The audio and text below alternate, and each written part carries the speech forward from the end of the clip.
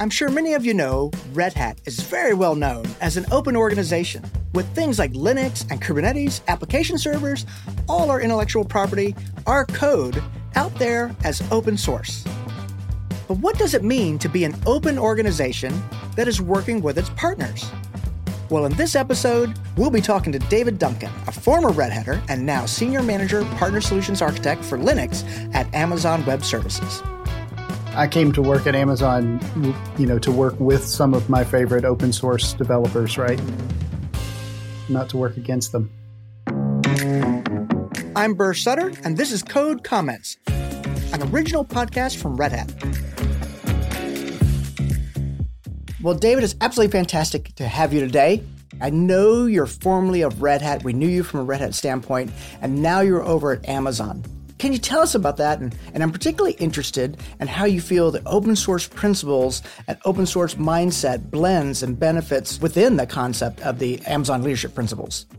Well, first off, I want to say thank you for having me today, Bert. And yes, I did come from Red Hat. I came over to Amazon to work with some people that I had worked with at Red Hat formerly. The concepts here at Amazon are very much built in open source software. And so we have a lot of people who understand open source and understand how those principles work. And Amazon puts a lot of emphasis around the leadership principles.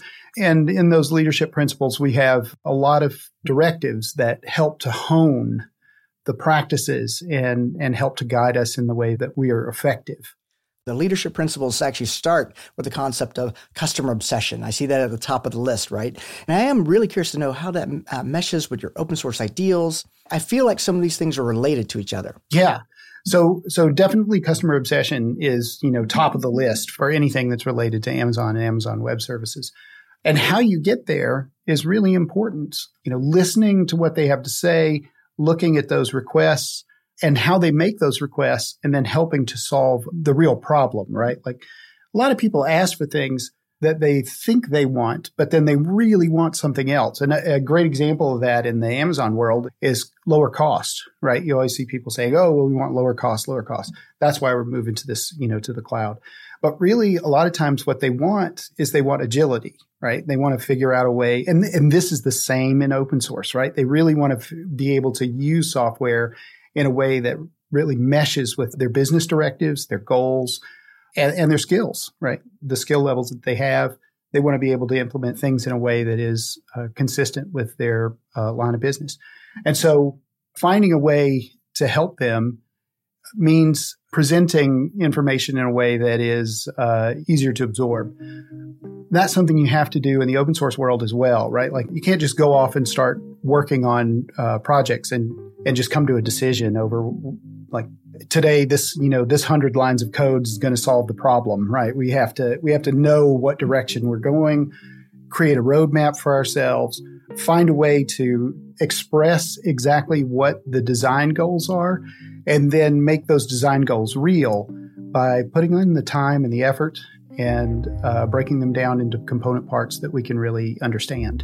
Yeah, I think that's such an important point there that you mentioned the concept of really, let's say, asking the 5 whys, getting behind the initial request, getting into that, into some depth there. It's not just about cost, It's about agility. Yeah. And that agility comes from greater knowledge, greater flexibility. And I think that does apply to open source, right? Because you have access to the source, you have access to the community, you have access to all the knowledge base practically at this point around the entire globe. There's everything on Google and Stack Overflow at this point. So there's so many forums where you can get help and assistance. And I think that's what makes open source so powerful. And I do see some of those same aspects that you mentioned there when it comes to the Amazon leadership principles. But maybe there's another leadership principle that is of interest to you and something of that nature that you really feel applies and helps us think about the linkage between your experience at Red Hat and now your experience at Amazon.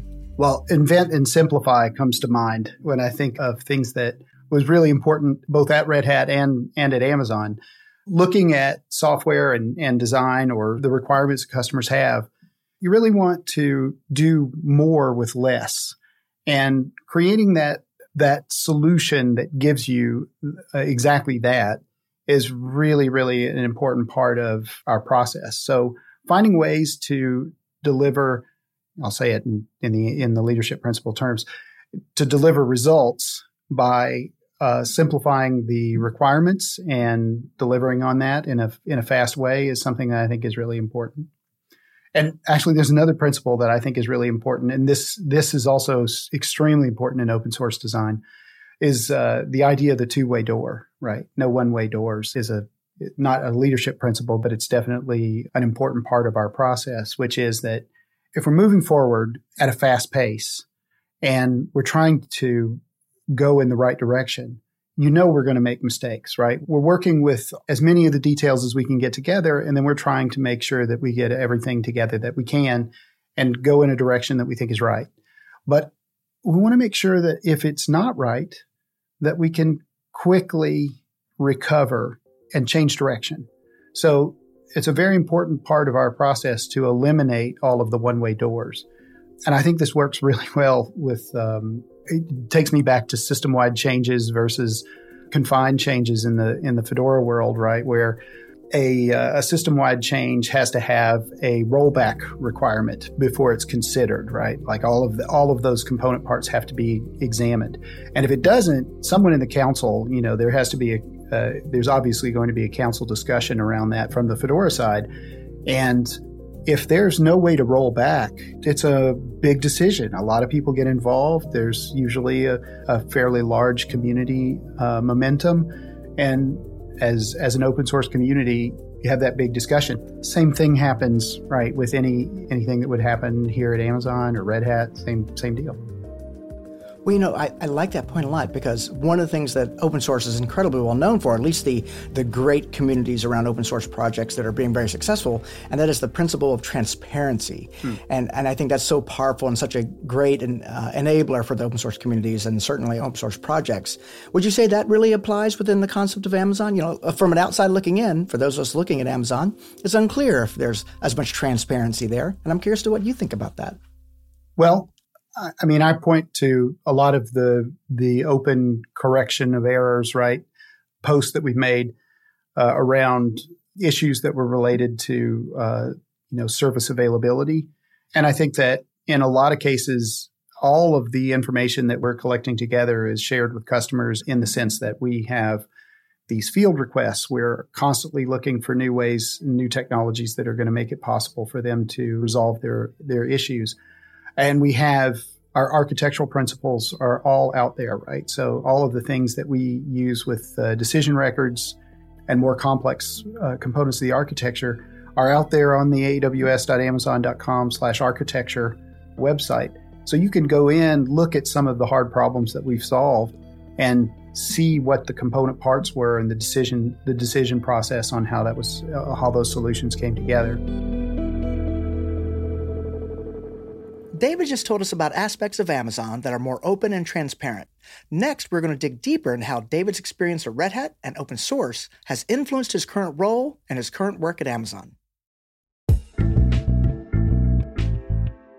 I know you're deeply involved with alliances. So your overall day job is, managing a team of people working with AWS partners. And I'm curious to know what advice you have for those teams at your partners as they build out their ecosystems. How does your open source background, open source mindset, and even what we just discussed here, how does this help you advise them? And what kinds of things do you do there? Okay, so this is kind of interesting because this does come back to my Red Hat experience as well.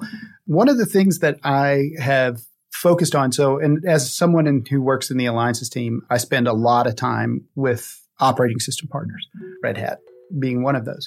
And we spend a lot of time talking about finding ways to create good timing, right? Cadence is something I come back to quite a bit.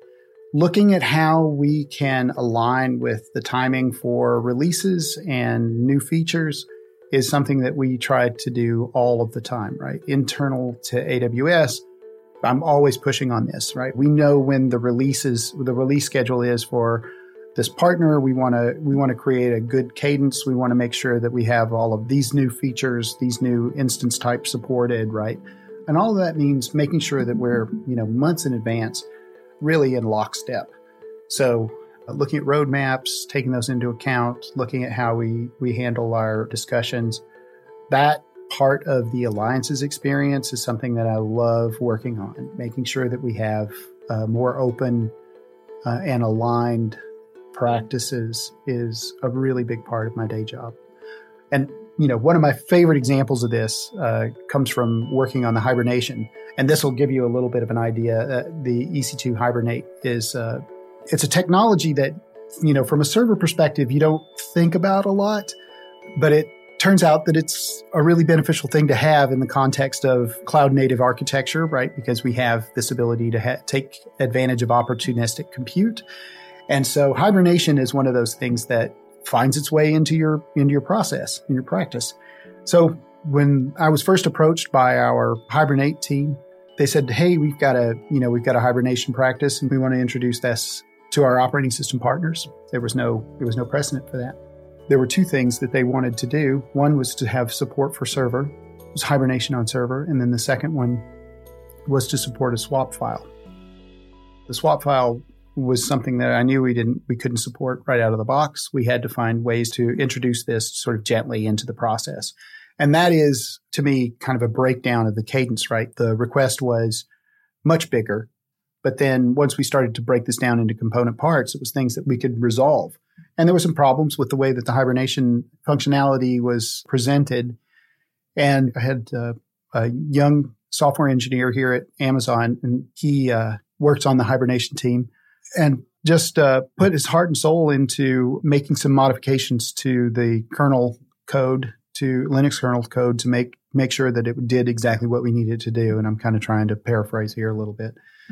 The result was that he pulled together his first patch for the Linux kernel. And this was super exciting. We had a great collaboration, right? A very open collaboration on the request and the structure.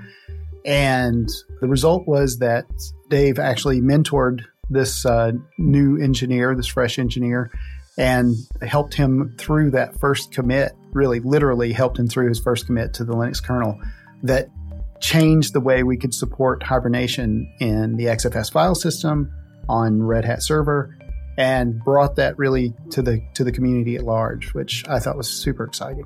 I'd have to say that is super exciting because, that was the whole point of open source to begin with, and having that open culture to basically allow everybody to contribute. And I think that is incredibly powerful. Yeah.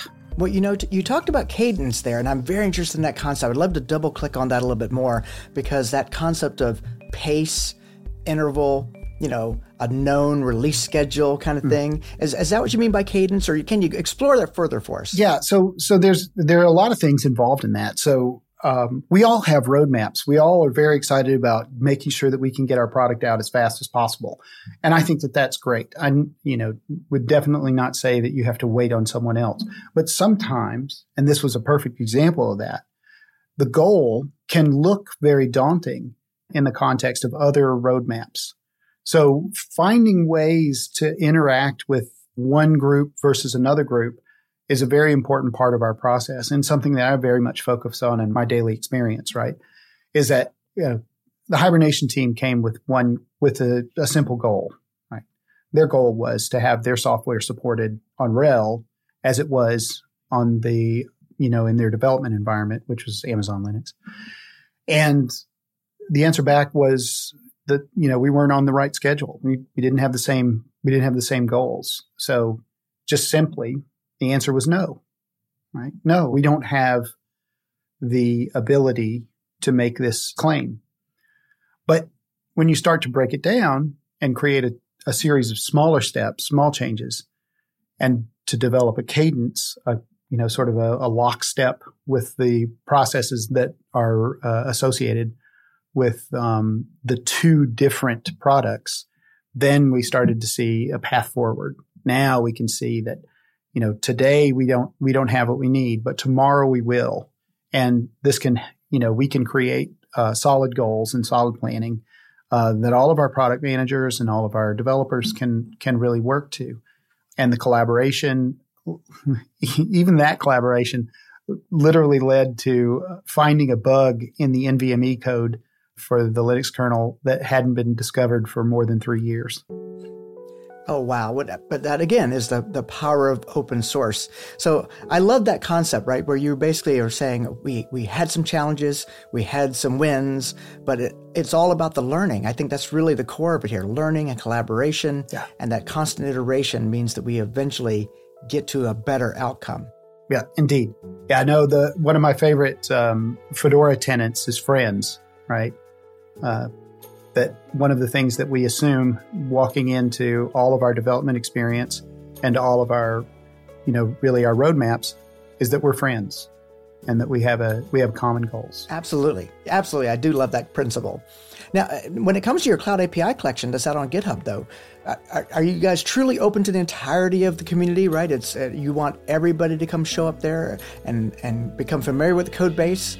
Most definitely. I mean, so to look at how the schema is arranged to take advantage of it, and then to make a steady comment. I think that everyone on the cloud in the Cloud Control API team and really CloudFormation in general just wants to make it better, right? They want to make sure that the experience is absolutely the best they can make it. When we started talking to the Ansible team way back in probably 2015, one of the things that we constantly looked for was ways in which we could celebrate and maintain a relationship in between the CloudFormation team and the Ansible team that was more open and gave more of an opportunity for everyone to provide feedback directly. And that's really where the Cloud Control API came from, is that, having that common goal, that common experience. Yep, and I can totally see that, where you really want that the best user experience possible. You guys opening up that API allowed various other tooling creators, if you will, like the Ansible community, to basically come in and participate with that. Yeah, so let's talk a little bit about that. So the Cloud Control API is an API with access endpoint that allows you to make some calls for creating and updating, deleting, and even listing component parts of the AWS products and services that are used by customers on AWS today. And part of what got me excited about this was that this was a perfect fit for Ansible, right? And looking at where we have been going in the Ansible community I say we because it's been so dear to my heart, and I've spent so much time with people who have been super influential in Ansible for a good long while, and their work. And this was an opportunity for us to really bring together a lot of the things that we had been hoping to do, which was to provide a supported collection for Amazon. And this API was out there. We were, talking to the PMs about it, and I said to the PM Rahul, this is a perfect opportunity for, working with the Ansible community. And he was in violent agreement, right? He thought this was fantastic. So we had some preliminary planning meetings, and then just got right down into it, created some communication strategies to get things off the ground, and then had a couple of the Ansible folks just working directly on this. But all of that work was done out in the open, and there were pull requests and changes that came from many different developers in the resource community.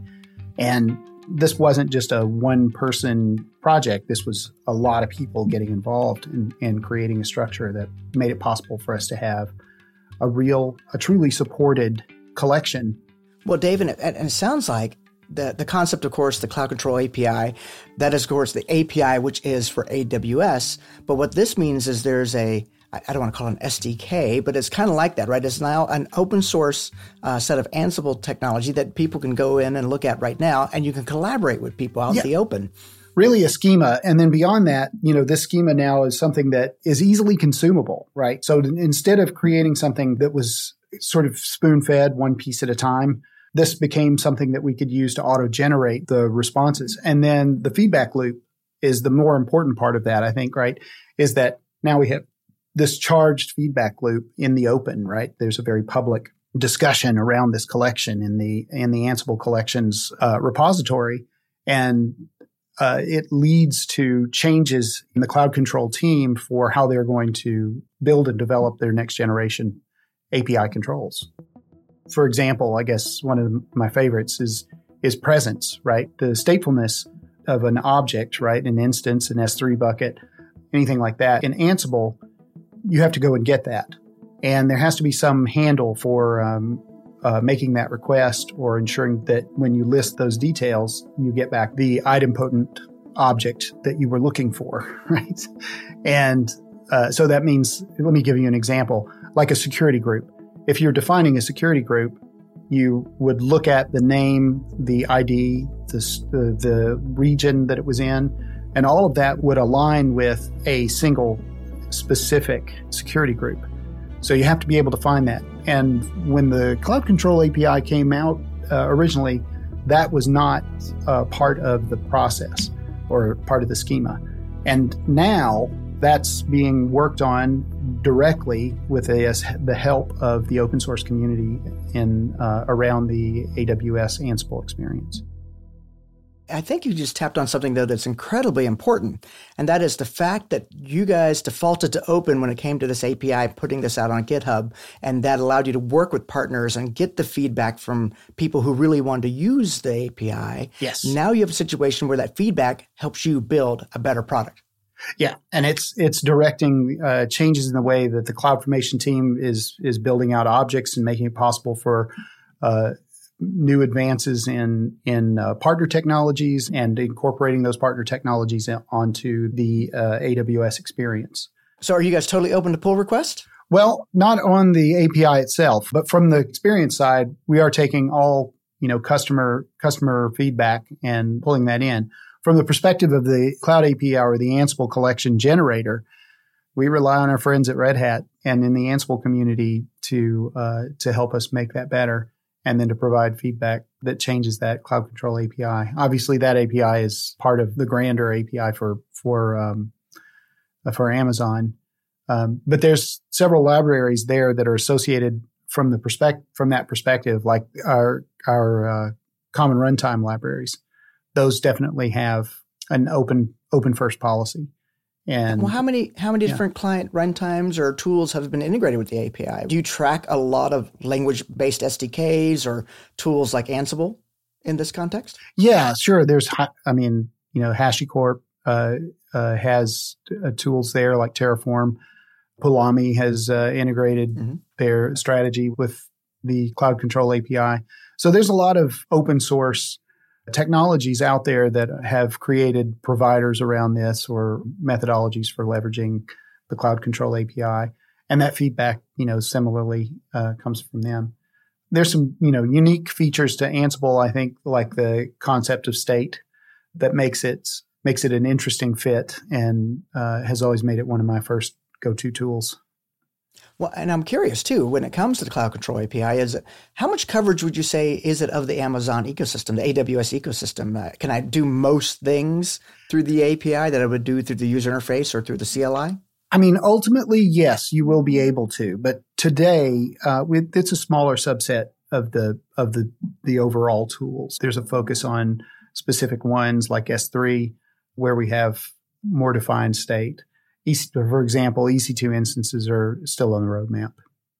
Yeah. So as someone who understands the power and potential of open source and that background you have in open source, what are you excited about now? I'm excited about the concept of the open source software as a service. So Amazon has a team called the SaaS Factory team, which has always been one of my favorite teams because it helps customers and partners to build out software as a service delivery on AWS. And I work a lot with Red Hat OpenShift on AWS. I worked in the early stages of development, and it was the time of my life, really, just a super amount of fun. Almost all of that work is structurally, available for review, and the SREs that I worked with were, we spent a lot of time working in GitHub and working back and forth on different problems.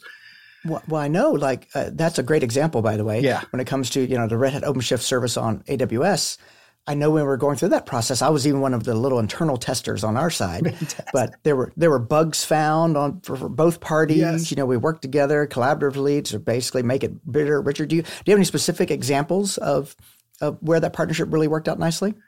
Well, I mean, I think the Rosa CLI is a really great experience on that side. All of that development was done in the open, and it's written in Go. And lots of things that we did there were, in the early days, were experimental. And so we were doing some of the practices that I love are like YouTube videos, right? Sharing YouTube videos where we would just create a small feature or add some sort of augmentation and then demonstrate that to the rest of the group. That crossed all barriers, right? We had a link, that link went out. We had a conversation either through email or discussion, in the commentary for the issue or the pull request. And then that would take us in one direction or another. I think you just tapped on another key open source principle, and that is doing things asynchronously. In other words, we're not going to all sit around on video calls talking to each other all day, but we will document, describe things, put comments in, pull requests, video recording. I use video recording a ton, even with my work within Red Hat. So I really like that idea. That is another great open source principle. Yeah, it feeds right into something else that I think is really important and also related to this concept of software as a service as an open source experience, which is the Operate First group. Karsten Wade, who is responsible for a lot of the work that's being done on the Operate First now, has been instrumental in other practices like the open source way. And Karsten and I had talked about this sort of extensively, around how do we create this cloud experience that sort of transcends all borders and then gives us this opportunity to take advantage of exactly what it is that we need to get the job done, right? And part of his process has been creating and defining architectural decision records. And I think this is just an amazing practice, right? And something that I love about doing this in an open way is that we can share not only a catalog of services and technical options, but we can create for ourselves from sort of a building block, a way of expressing our decision to people who come after us or people who want to be a part of the project long after decisions have been made.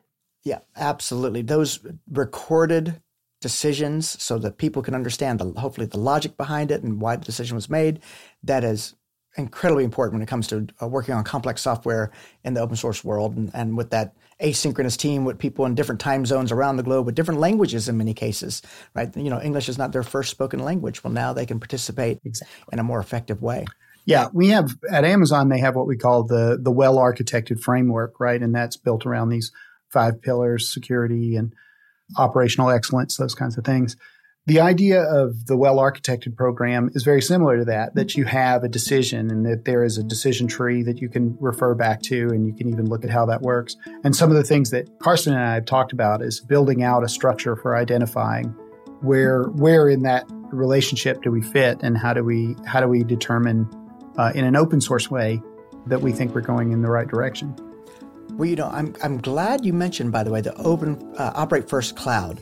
I want to circle back to that because I don't know if everyone here listening to the podcast has really understood what that is. It's not well advertised, let's say. The Operate First Cloud is an incredibly powerful idea because in the history of open source, we've often had all these open source bits out there, let's say on GitHub and, of course, in binary form at various download sites. And you could basically pull it down to your laptop and execute it. But that doesn't necessarily really test the software in an operational sense. And that's really when you get into production, you're trying to host it, you're trying to create software as a service out of it. Right. Now you're really learning a lot more and exploring a lot more about the software. And of course, that leads to greater innovation. And I'm curious to know how do you think about that? And what do you think about what Karsten is doing over there with the Operate First Cloud and how you might be involved? Well, in UMass Lowell, he's doing some great work with some people who are working on this concept of kind of a public-private cloud, right? Where they have a cloud that's open, built inside of the university and then open to users. And that's part of, where their project has started, but that wasn't necessarily where it was intended to land, right? That's just the tip of the iceberg, right? So he has a place where people who are experimenting with GitOps and delivering, open source software as a service can get their start, but then that can just extend out in every direction, right? And that's that truly hybrid experience. And I feel like that's exactly what he's focused on is creating this truly hybrid experience. So that's where, we obviously have some interlock there because I'm part of that. And the excitement for me was that Karsten was looking at how he could create this structure that is, as we build out, better and better models, that we can do that in a truly open way, and that as our, as a service design, it could be something that we can share and we can all use. Well, Dave, I've really had a great time talking to you today. I think it's absolutely fantastic, the experience you've had both at the Red Hat and within the open source ecosystem. And I love how you've kind of brought some of those same principles and shared ideas into the AWS ecosystem inside of Amazon. And of course, we certainly enjoy working with you as a partner. So thank you so much for your time today. It's my pleasure to spend some time with you. It is so great to hear these stories of open source and open innovation happening inside of Red Hat's partner community. You can read more about Red Hat's partnership with AWS at redhat.com/codecommentspodcast. Many thanks to David Duncan for being our guest, and thanks to all of you for joining us today. This episode was produced by Brent Seminole and Caroline Craighead. Our sound designer is Christian Proham.